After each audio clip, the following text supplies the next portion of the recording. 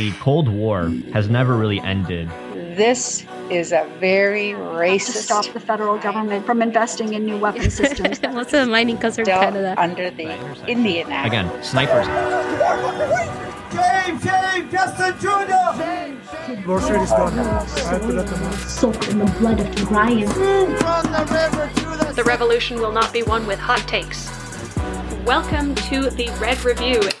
Hello, everyone, and welcome to the Red Review, a Socialist Action podcast. My name is Emily. I use she, her pronouns, and I am coming to you from the unceded territories of the neutral Anishinaabe and Haudenosaunee peoples known as Guelph, Ontario. Hi, comrades. It's Daniel. I use he, him pronouns, and I'm coming to you from Takaranto, the traditional territory of the Haudenosaunee, the Anishinaabe, the Chippewa, the Mississaugas of the Credit, and the Huron-Wendat. All members of Socialist Action live and work on stolen Indigenous land from across Turtle Island. So we echo the call of land back and Indigenous self-determination. We believe that reconciliation is not possible without restitution, and that includes seizing the assets of the major resource corporations and returning them to the commons. Today, we are back for yet another interview with one of the Municipal Socialist Alliance candidates for the upcoming elections in Ontario. Today, we are joined by City Councillor candidate in Mississauga, Mark Freeland. Mark Freeland is a unionized construction worker running for City Council in Ward 7, Mississauga. As a worker, Mark recognizes the need for solidarity. Twice, Mark helped unionize his workplace, including IATSE Local 58 and Liuna Local 183. He strives to end municipal politics being dominated by careerist politicians who shove money into developers' pockets while social justice issues are ignored. Workers need a real voice in municipal politics. To know why a worker's agenda at City Hall is needed, just look at Patrick Brown, Deepika Demirla, and Doug Ford. Mark Freeland says that the fight for mass free transit, accessible and supportive housing for all who need it, to preserve crucial farmland, to end racist profiling, and to tax giant corporations and the rich requires a mass social movement. Welcome, Mark. Awesome. It's so great to hear from you. Everyone's bios are just so impressive. We've got such an amazing slate with the MSA. So, Mark, is there anything you'd like to tell us that wasn't covered in your fantastic bio? I don't think so. It should be noted that I haven't any prior political experience, but yeah, I have been active within the unions, been a union worker for the last 15 years. I would say that's being involved in politics.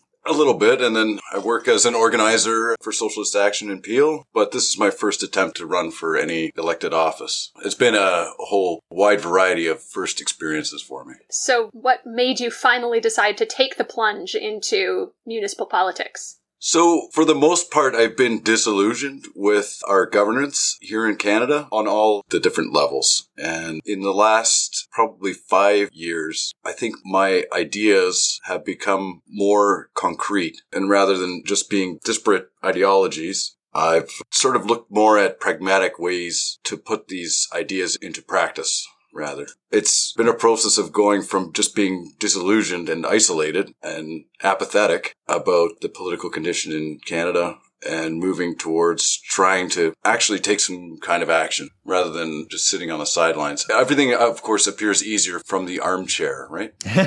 Yes. So it doesn't seem like even the simplest things that would improve conditions for the working class are even remotely considered or any action taken upon. Of course, there's a lot of talk, especially about social justice issues, and it seems like every politician out there is, of course, the best friend of the working class or the best friend of the at-risk, but you rarely see that there's any meaningful action taken. We do elect people in order to enact our will, but we're always forced into this position of making a concession or settling for someone we think is the best fit. There's always a compromise. So what would be some of those solutions, and what are some of the actions that you want to see happening or that you would initiate? At first, it would be to stop the bleeding. For the most part, the actions or inaction of conservative and liberal governments have served to erode our state institutions like the public school system and the healthcare system. They get attacked under conservative governments and never rehabilitated underneath the liberals. Then their underfunding and failures are pointed to as failures of the system rather than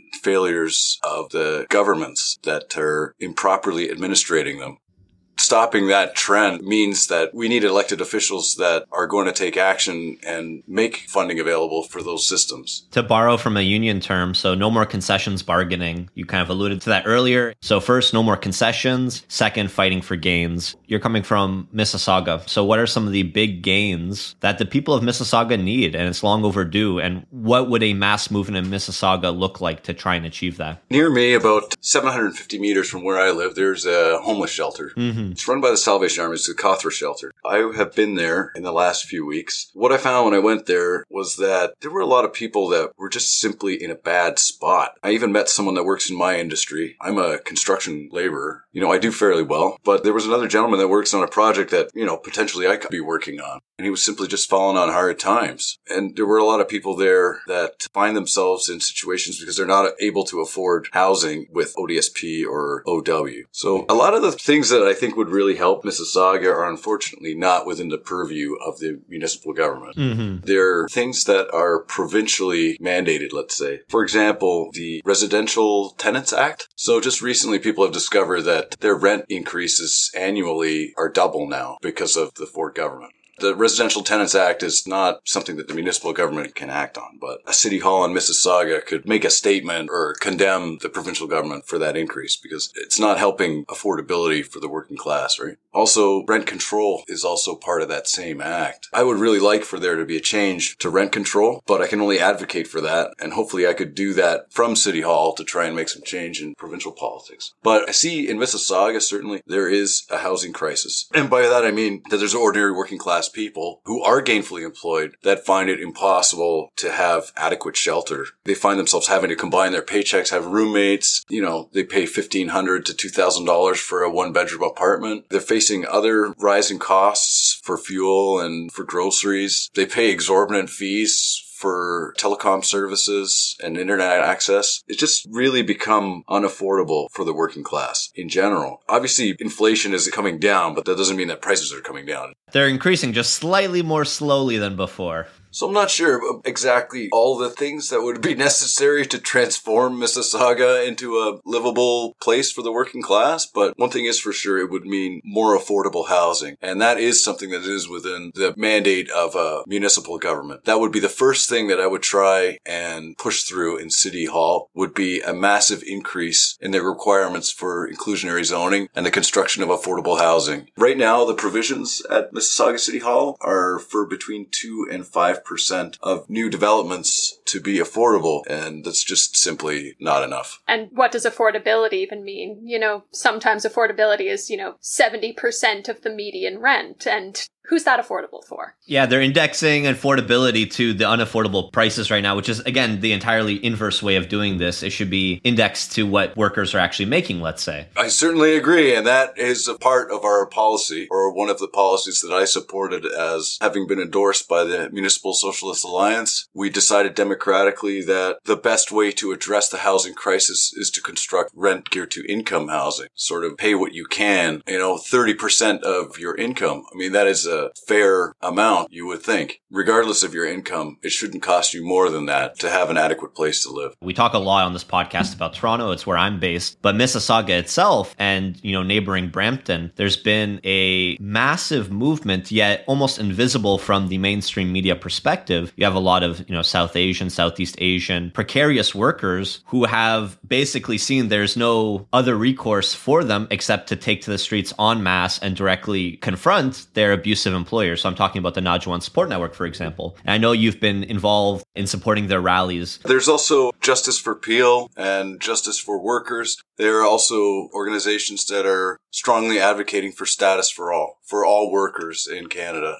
So that workers that are on a visa or international students, making sure that they can access all of the rights and protections under the Employment Standards Act that Canadian citizens enjoy is just a no-brainer. Absolutely a no-brainer. I can't see any reason besides bigotry that would prevent us from enacting that policy.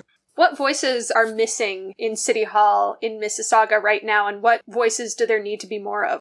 Mississauga City Hall seems to be a collection of business people and establishment politicians. There's many failed provincial politicians that run for city council in Mississauga. We have one in Ward 4. We have the incumbent in Ward 7 that tried her hand at provincial politics in the last provincial election and failed. We have in Ward 3, Chris Fonseca, the wife of Peter Fonseca, federal liberal politician. They're not representative of the residents of Mississauga for the most part. Deepika Damerla is the only South Asian in City Hall in Mississauga. Mm-hmm. And for a place like Mississauga that has a massive community of Southeast Asian and South Asian diaspora, that's a rather glaring disparity in representation. Absolutely. It's a glaring omission in representation. It should be noted, too, that we have the largest Polish church in Mississauga outside of Poland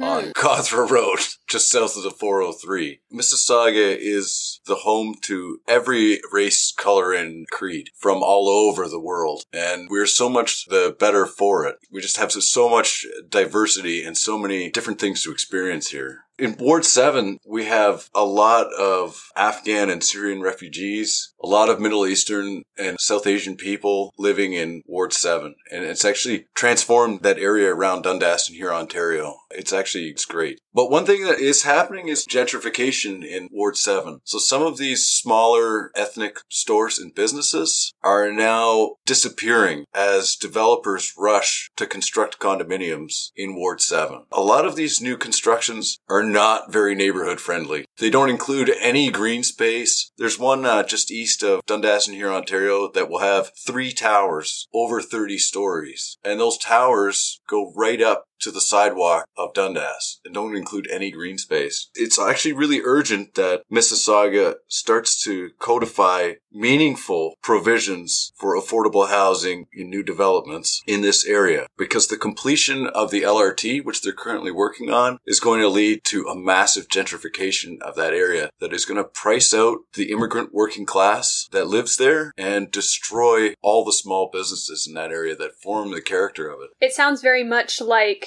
with all of the developer money that goes in at City Hall, the politicians are valuing construction over community, with a majority white council that doesn't have the representation from those immigrant communities that is so vital to what Mississauga is. You're going to get condominiums riding roughshod over immigrant communities that are such vital cultural hubs for so many people. And really, as you say, really do enrich the lives of so many people within and outside of those communities within Mississauga. Absolutely. And recently there was the Affordable Housing Task Force. The Affordable Housing Task Force issued a report to all of the municipalities in Mississauga. And in March, Mississauga City Hall responded. And their recommendations, or what they took away from the great recommendations that were in the task force report, were to fast track approvals of new developments, to allow developers to sidestep the inclusionary zoning rules, to offer cash in lieu instead of the green space requirement to fund public parks or provide green space. So this whole idea that we're going to negotiate with private developers in order to fast track the construction of more unaffordable housing is absolutely the idea being forwarded by the current City Hall. And so do you know in city council, we talk about representation, but in Toronto where I am, I don't think there's a city councillor, for example, who's a renter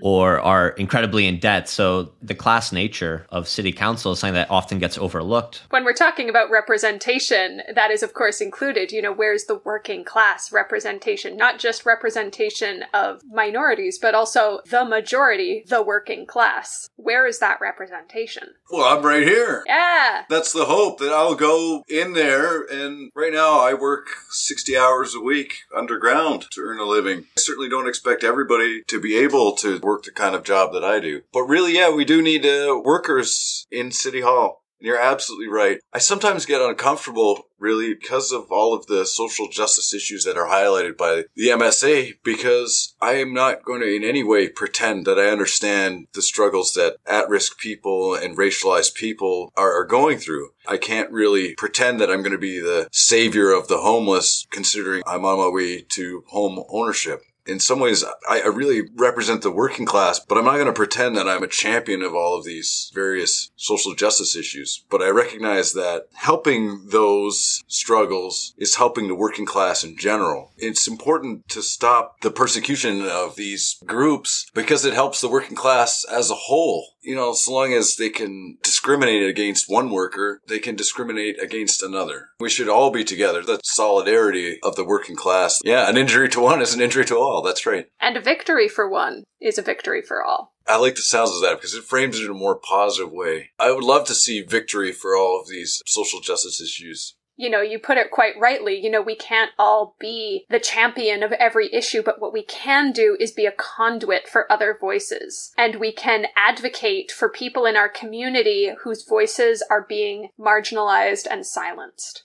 That's right. I'm lucky that I have some time and energy to pursue this endeavor, right? That's really not available to everyone. Actually participating in democracy beyond voting, even just voting is, in some cases, like we talked about, it's going to be Diwali on October 24th. Many people may not vote. Even voting, there's somewhat of a barrier to it. So to participate in democracy on the level that I am now currently trying to, like to seek election, that is not available to everyone. You need to have the time. You need to have some disposable income to pursue this. And there's an awful lot of barriers to entry.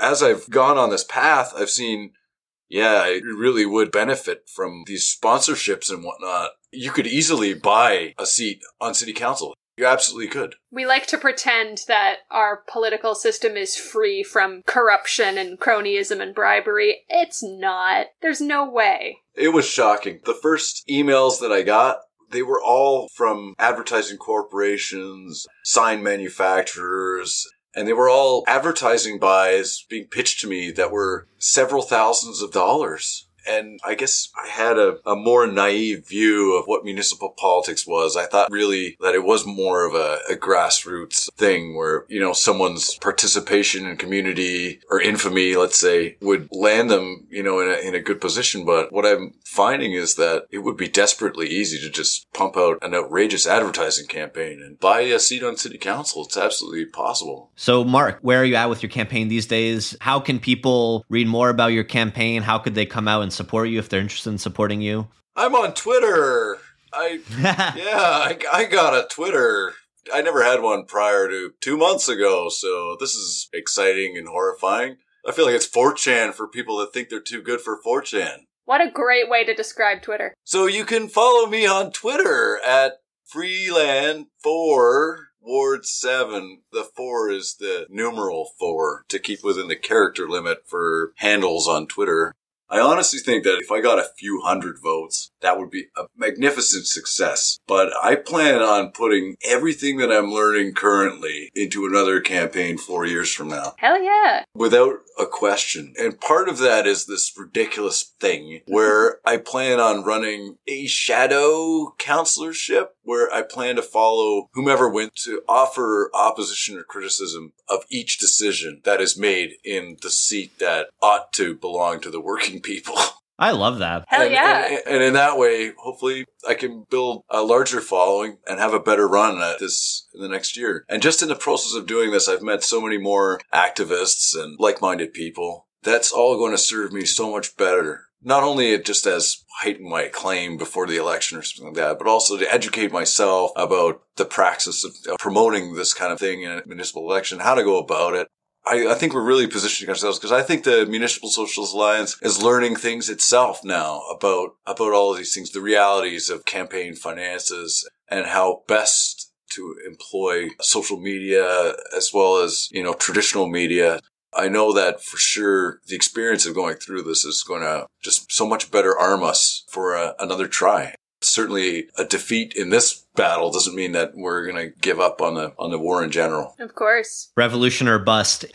Outgoing Guelph City Councilor James Gordon endorsed the Municipal Socialist Alliance, and in that conversation that some of us had with James Gordon, put it in a way that I really quite liked. think of this as you're running now for 4 years from now, because in Toronto in particular, there's a huge incumbent advantage. And so you need that time to connect and build up our actual grassroots power. If we're going to compete with their thousands and thousands of dollars coming from the developers, we need to match that with people power and with connecting with the grassroots and actually growing horizontally in that way so that in 4 years from now, they won't know what hit them. Hell yeah. Hell yeah.